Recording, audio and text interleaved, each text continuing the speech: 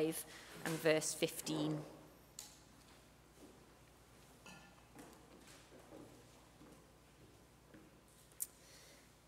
So 1 Thessalonians chapter 5, verse 15 says, "Make sure that nobody pays back wrong for wrong, but always strive to do what is good for each other and for everyone else." Thanks, Sarah. So my name's Chris. I'm one of the non-staff team leaders here at Christ Church. Keep your Bibles open. It's a rather long passage today, so make sure that you don't forget it. And before we start, let me pray. Heavenly Father, we worship you, and that your word is not only a balm to our soul, but is instruction for us. And I just pray that you would give us open hearts, minds, and ears to listen to that word, and that we can leave this morning changed, and that we can glorify you together.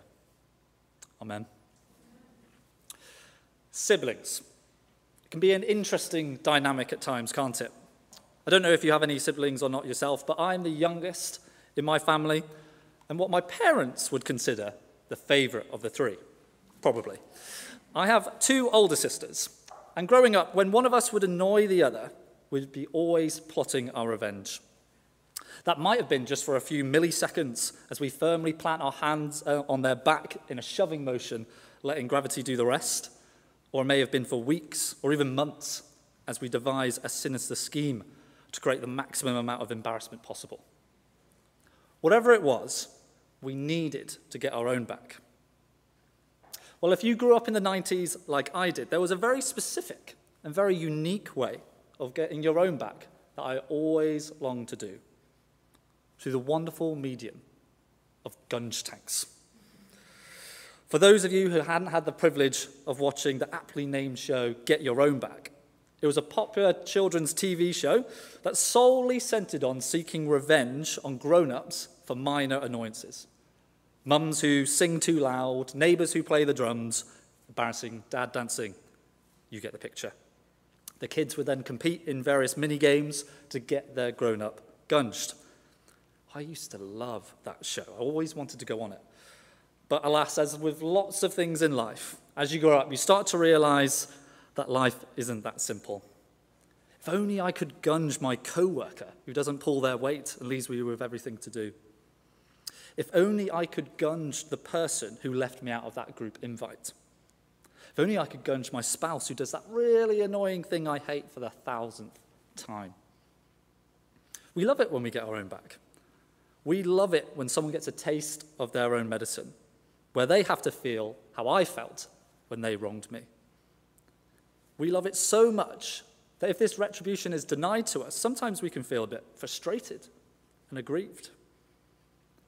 We say often that 2 wrongs don't make a right, but sometimes it feels like it should, doesn't it?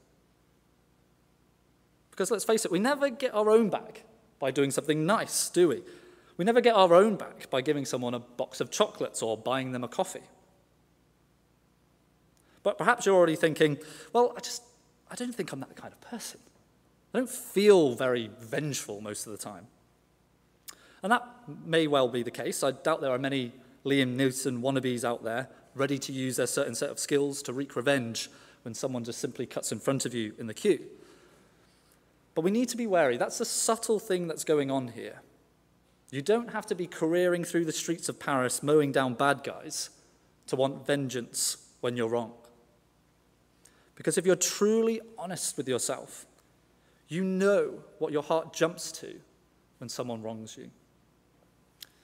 Perhaps you grew a little bit cold or bitter towards someone because they ignored you. Or you became grumpy and angry when your spouse said something sharply to you. Or you gossiped about someone to your friend because of what they said at work. Or you had a moan, spoke poorly about someone, and let everyone know how annoyed you are at this certain person. We all have that desire to make the other person pay in some way or another, to make them feel the way we felt when they've done something to us. But that's not what we see in today's verse. Last week, we started our new mini-series called Practical Christianity, where we go through just one verse each week in 1 Thessalonians 5 and take a deep dive into how we can live out that verse practically in our own lives. This week, we find Paul urging the Thessalonians not to seek getting their own back, but to pursue good. He calls them to lay down their instinctive desire for payback and strive to do good instead. And depending on your background and culture, that either sounds lovely and aspirational, or perhaps a little bit difficult and silly, or perhaps a bit of both. Perhaps you're currently feeling this awkward mix of wanting to like the sound of it, but secretly wishing it referred to everyone else but me. Because even if that does sound nice to you, on the face of it, it's often not that easy. It doesn't seem as simple as that if you're the one who's been insulted or dumped on or ignored. You may sit here nodding your head reading this verse, but what does your heart leap to when it's you on the receiving end? We feel this pull, don't we? We feel this urge to repay back what was given to us. They can't just get away with it, can they? Now, there's probably a few things going on here as to why we feel like this. Partly because there's an element of pride and thinking quite highly of ourselves. But I think it also comes from a place of wanting a form of justice. We instinctively want things to be equal and fair. And don't get me wrong, wanting justice is a good thing. We worship a God of justice after all. And I believe one of the reasons these desires seem so deep and important to us is because they're an integral part of what being made in God's image looks like. Wanting the wrongs we experience in the big and small to be put right, wanting the crooked lines of this world to be straightened and mended, to uphold fairness and justice, is an imprint of our Creator on our hearts. And on the other hand, if you've been around church, or even the wider Christian influenced society for long enough, this idea we ought to respond in mercy and goodness when we are wronged can seem really attractive.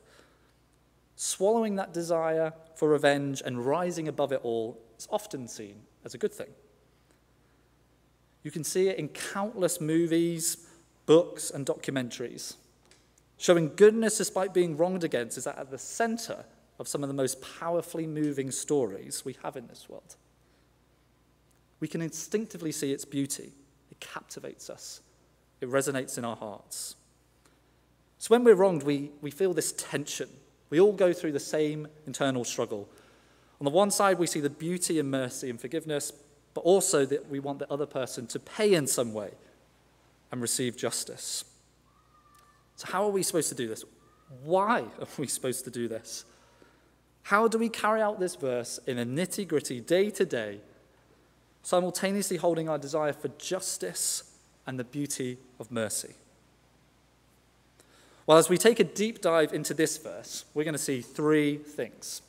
We're going to start with the foundation, then the platform, then the display. So foundation, platform, display. And as we go through, we'll start to flesh out how we do this, what it looks like, and then finish with what the result could be. So, as part of medical school, many of you will know that you go on a placement abroad one summer. And after a few months of deliberation, my friend and I decided to go to Borneo in Southeast Asia. It was a great time. We went to the beach, we did some sightseeing, jungle trekking, and if I'm honest with you, not a lot of medical work. Well, one day, when we were out in a remote place on a road trip, and as we were traveling, we came across this river. And across this river was this rickety old wooden bridge suspended by some really dodgy-looking rusty wires. We needed to cross, and it was the only bridge for miles. And so my friend and I, we exchanged a look. A silent moment when nothing needs to be said, but you know exactly what the other is thinking.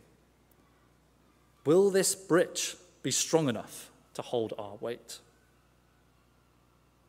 And you may be having the same thought about this passage right now. What is strong enough to support the tension of my desire for justice and this type of passage calling me to be merciful? Well, we see the first part of the foundation at the start of this chapter in verses 1 to 10. As a brief summary here, Paul addresses one of the big questions the Thessalonians had. What will Jesus' return look like? And in doing so, Paul implores the Thessalonians to live in light of this truth. Paul calls them to be awake and alert, to be fully aware and not surprised by the fact that Jesus will return to judge the living and the dead, to wrap up and conclude all time and history, and to end all evil and pain. And he'll do so at any moment without any specific warning. This awareness isn't just a nice heads up, but something that should shape their lives. Because if this reality is true, then it changes everything, including their whole identity. Take a quick note in verse 5 of how, knowing this truth, they no longer belong to the night, but are now called children of the light. Their identity changes, and identity change always results in behavior change. It should change the way they live. And our verse today is one of those specific ways. Here Paul says, in light of this truth, it should shape the way we respond when people wrong us. You see, Jesus' return changes everything. And we can often speak about it in quite an abstract kind of way, and it sometimes feels it has little relevance to the here and now. But here lies a very real, practical example of how it affects today. And if you're exploring the Christian faith at the moment, we absolutely love having you here. I can imagine talking about Jesus coming again may sound rather weird. Well, the reason that we talk about it with such hope is not because it's a nice reunion, but because it signifies the culmination of all time, where Jesus will completely and emphatically end all evil. He will be seated on his throne to judge the world, and God's, the Father's, justified wrath will be poured out. And in doing so, bringing total justice, peace, and righteousness. So how does this reality change anything? Well, knowing this gives us the assured promise and hope that every single wrong thing anyone has ever done will be paid in full. No wrong will go unpunished. No crooked line will go unstraightened. And this frees us from the perceived burden of wanting to bring more wrong and sin onto others to gain some sort of payback or retribution. It helps us not to repay wrong with more wrong, because we know it already has or will be paid for. Doesn't mean these wrongs don't hurt. Doesn't mean that it doesn't have consequences. But it does mean we are free from striving for payback when we're wronged. We can rest in the fact that we know justice will be served. A much better justice, a much sweeter justice, a complete and truly satisfying justice. Every single wrong will be paid back, either by the perpetrator or Jesus himself. Because not only is this foundation built on what Jesus will do, but also on what he already has done. Because on the cross, Jesus took the wrath of God that was rightfully meant for us upon himself so that we don't have to. He's the one who took on himself the evil and sin of the world and paid back what we owed. Even though he was wronged more than any of us can ever imagine, he went to the cross and created the ultimate good by making us a way to be right with God. He took on the punishment we deserved so that we could walk free. And when you truly realize the sheer size and depth of the debt that you owe through all the wrong things we do every single day, and therefore the sheer power and might of that forgiveness granted you freely by Jesus, your heart can't help but turn from revenge to redemption. It turns it from striving to pay back wrong for wrong to striving to do what is good. And I say this not in a kind of obligation kind of way, as in you have to behave this way to pay Jesus back, but in a freedom way, in a love overflowing way. It's resting in the knowledge and glory of God and his simply magnificent and pervasive love for you, that it can relieve you of chasing after something you think you deserve or need, because you are truly full in him. You see, the only foundation strong enough to hold the tension of justice and mercy, it's not a thought, it's not an idea, a movement, a way of life. It isn't in our hashtags, our boycotts, our protests. It isn't even in our laws or courtrooms. It's a person, Jesus Christ. Now, those other things aren't bad things, don't get me wrong, but it's not where our strength and hope ultimately lie. Only in him can we find perfect mercy and perfect justice. Only in him can we find the strength to repay wrong with good. Only in him can we practically live out this verse. Which brings us nicely onto our second point, the platform. So we've seen the how, now we look at the what. What does it look like to live out this verse on the platform of the day-to-day? So, let's meet Mark. Mark gets home from a busy day at work, and so does his wife, Julie. Mark decides to get dinner started, but Julie doesn't really pay him that much attention. And Mark asks her a question about plans later in the week. But Julie snaps back, a short, sharp, snarky response. Mark feels a bit hurt by this, so he snaps back and becomes cold and decides not to speak to Julie for the rest of the night. Or how about Lorraine?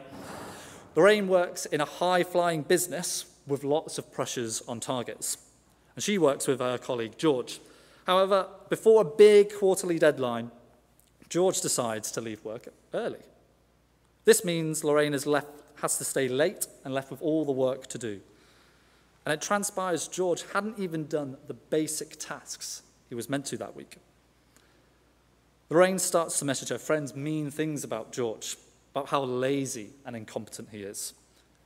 She decides not to help cover George's annual leave next month to get back at him. Well, both Mark and Lorraine decide to read 1 Thessalonians 5. And by the grace of God, they feel convicted by verse 15 and see that Jesus is their foundation. They see that because of what Jesus has done and will do, they are free and have the power to not pay back wrong for wrong. But they both have the same question. If I'm free not to sin back when I'm sinned against, what does it mean at the end of the verse to do good for each other, meaning here in church, and for everyone else, meaning those outside the church? Well, ask yourself this one question. What is the good I've received in Jesus? Not only is he our foundation, but he's also the good we have on offer to others. To strive to do good is to show them Jesus. Our desire and goal is that those who have wronged us come to know the same grace and mercy that we ourselves found in Jesus. And so rather than responding to wrong done against us with wrongdoing of our own, Paul urges us to respond with the radical love of Christ. And so he also writes about this in Romans 12. The verse should come on the screen. Here Paul says, "Do not repay anyone evil for evil. Be careful to do what is right in the eyes of everyone. If it is possible, as far as it depends on you, live at peace with everyone. Do not take revenge, my dear friends, but leave room for God's wrath. For it is written, 'It is mine to avenge, I will repay,' says the Lord. On the contrary, if your enemy is hungry, feed him. If he is thirsty, give him something to drink.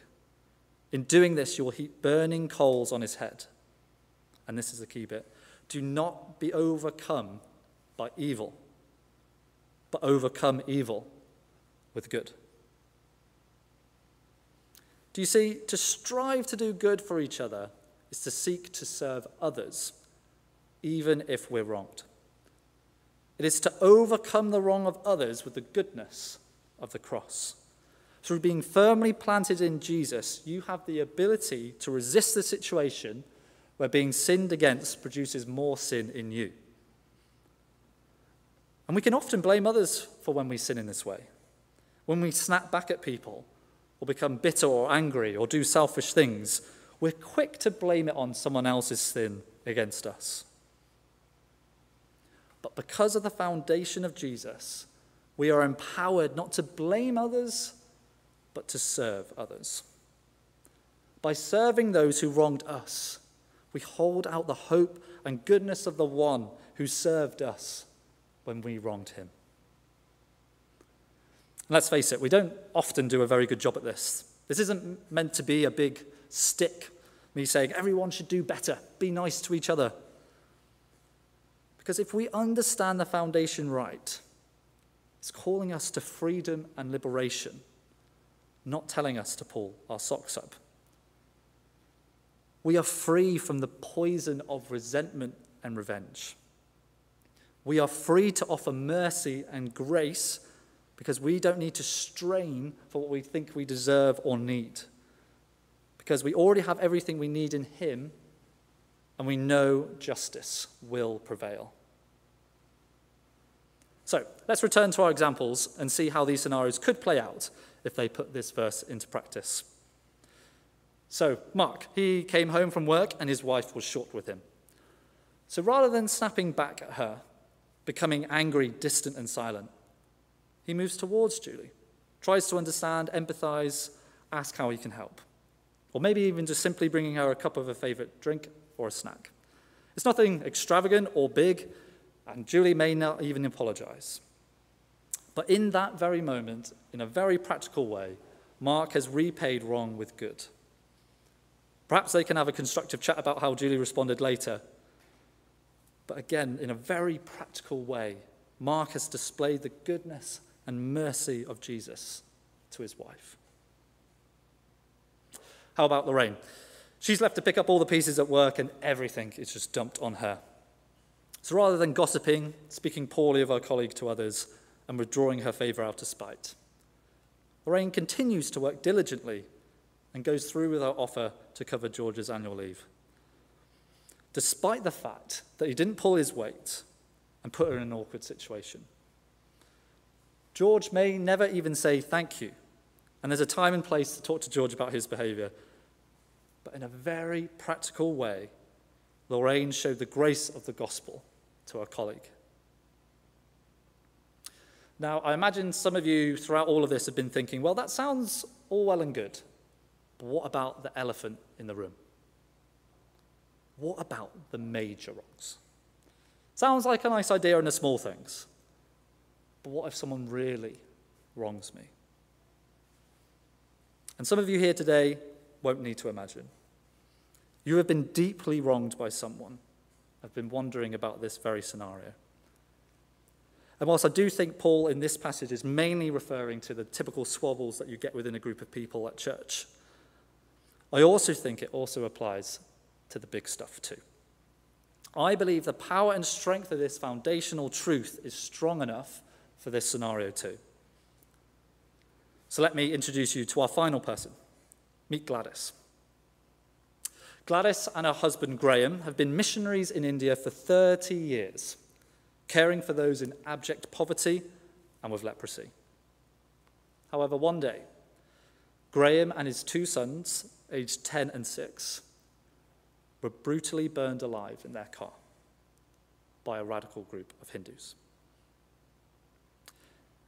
In this true story, rather than responding in more hatred, rather than plotting retribution, Gladys stayed and cared and continued to care for the people God had given them to look after. And afterwards she said these words: I have only one message for the people of India. I'm not bitter, neither am I angry. But I have one great desire, that each citizen of this country should establish a personal relationship with Jesus Christ, who gave his life for their sins. Let us burn hatred and spread the flame of Christ's love. She was so assured in Jesus that the unspeakable evil that those people inflicted on that family would not go unpunished. She had such an incredible footing in the foundation of Jesus that she had the strength to not allow that evil to produce more evil in her, but respond with goodness, even when she was so deeply wronged. And please don't misunderstand me. These are unfathomable evils. God sees them as evil and has declared them as so. They're not insignificant. They're not something to brush over. He knows the weight of that evil more than anyone. But because of Jesus, we have the assured promise and hope that they will be dealt with and they will be paid for, either through the cross or his judgment. Only in Jesus do we have that certain hope that evil will be dealt with and justice will reign. And so as a quick aside, this passage is also not saying campaigning for justice or seeking justice in the courts is wrong. Ensuring we don't repay wrong for wrong doesn't mean we have to do nothing. But it does mean we don't allow sin to produce more sin in us, and that we try and seek to display the amazingness of Jesus to those around us. And through that, the hope of the gospel will ring out. So that brings us on to our short third and final point, the display. Can anyone remember back to New Year's Eve just gone? Well, if you can and you were watching the countdown on the BBC, you'll probably remember these. Hopefully it should come up on the screen. There we go. No, that isn't a computer animation or a projection in the sky. That's hundreds of small drones flying around, lighting up different colors, interacting and flying in a coordinated way to create different shapes that can be seen for miles. It's incredibly intricate. If one light dims, if a few fly off in the wrong direction, if they don't interact well with each other and crash, the picture is obscured. Pretty impressive, right? Well, the Thessalonians, though all unlikely to be flying in the air, were also a pretty impressive display on show for all to see. Paul commends them in chapter 1 for their great display of the gospel. So in verses 7 and 8 he writes, "And so you became a model to all the believers in Macedonia and Achaia. The Lord's message rang out from you, not only in Macedonia and Achaia. Your faith in God has become known everywhere." So despite the severe suffering and persecution that they were under, the message of the gospel rang out from the church in Thessalonica to the surrounding nations. And the crucial part, just like the drones, was with how they interacted with one another to create that picture for everyone to see. It was how they built each other up, served one another, overcame evil together, that would light up the sky with the message of the gospel. And so through this passage here today, we're called to do the same. Carrying out this verse practically in the day-to-day isn't just something we should do because we've been told to or that we read it here, but because it's one of the biggest and best ways we can proclaim the gospel to the world around us.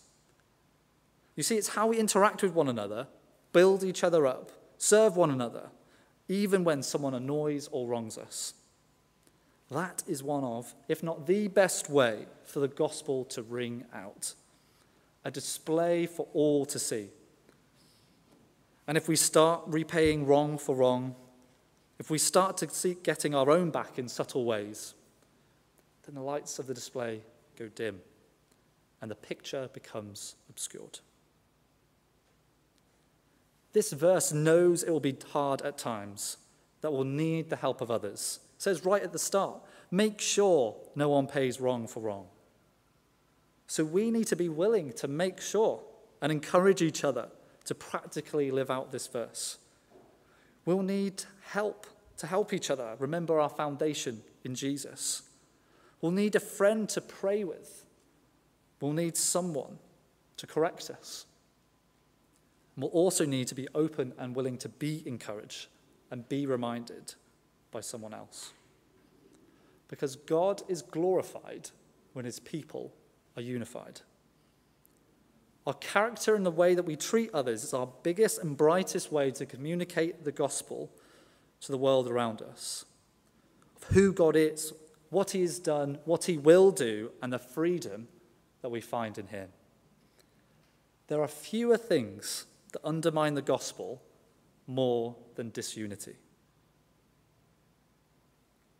So together, let's put this verse into practice. Let's be a brilliant, dazzling display of the gospel together. Let's continue to grow as a community that has its foundation firmly in Jesus, with what he has done and will do, who have the power and freedom to do good even in the face of being wronged. Then we'll light up the sky with a mighty, magnificent, unmissable message of the gospel for all to see.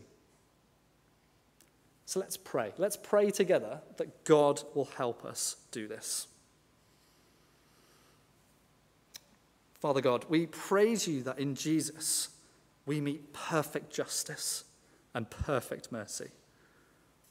Help us by your Spirit to stand firm in this truth and help each other to not pay wrong for wrong, but to strive together to show those around us the goodness of Jesus and the forgiveness that we've received.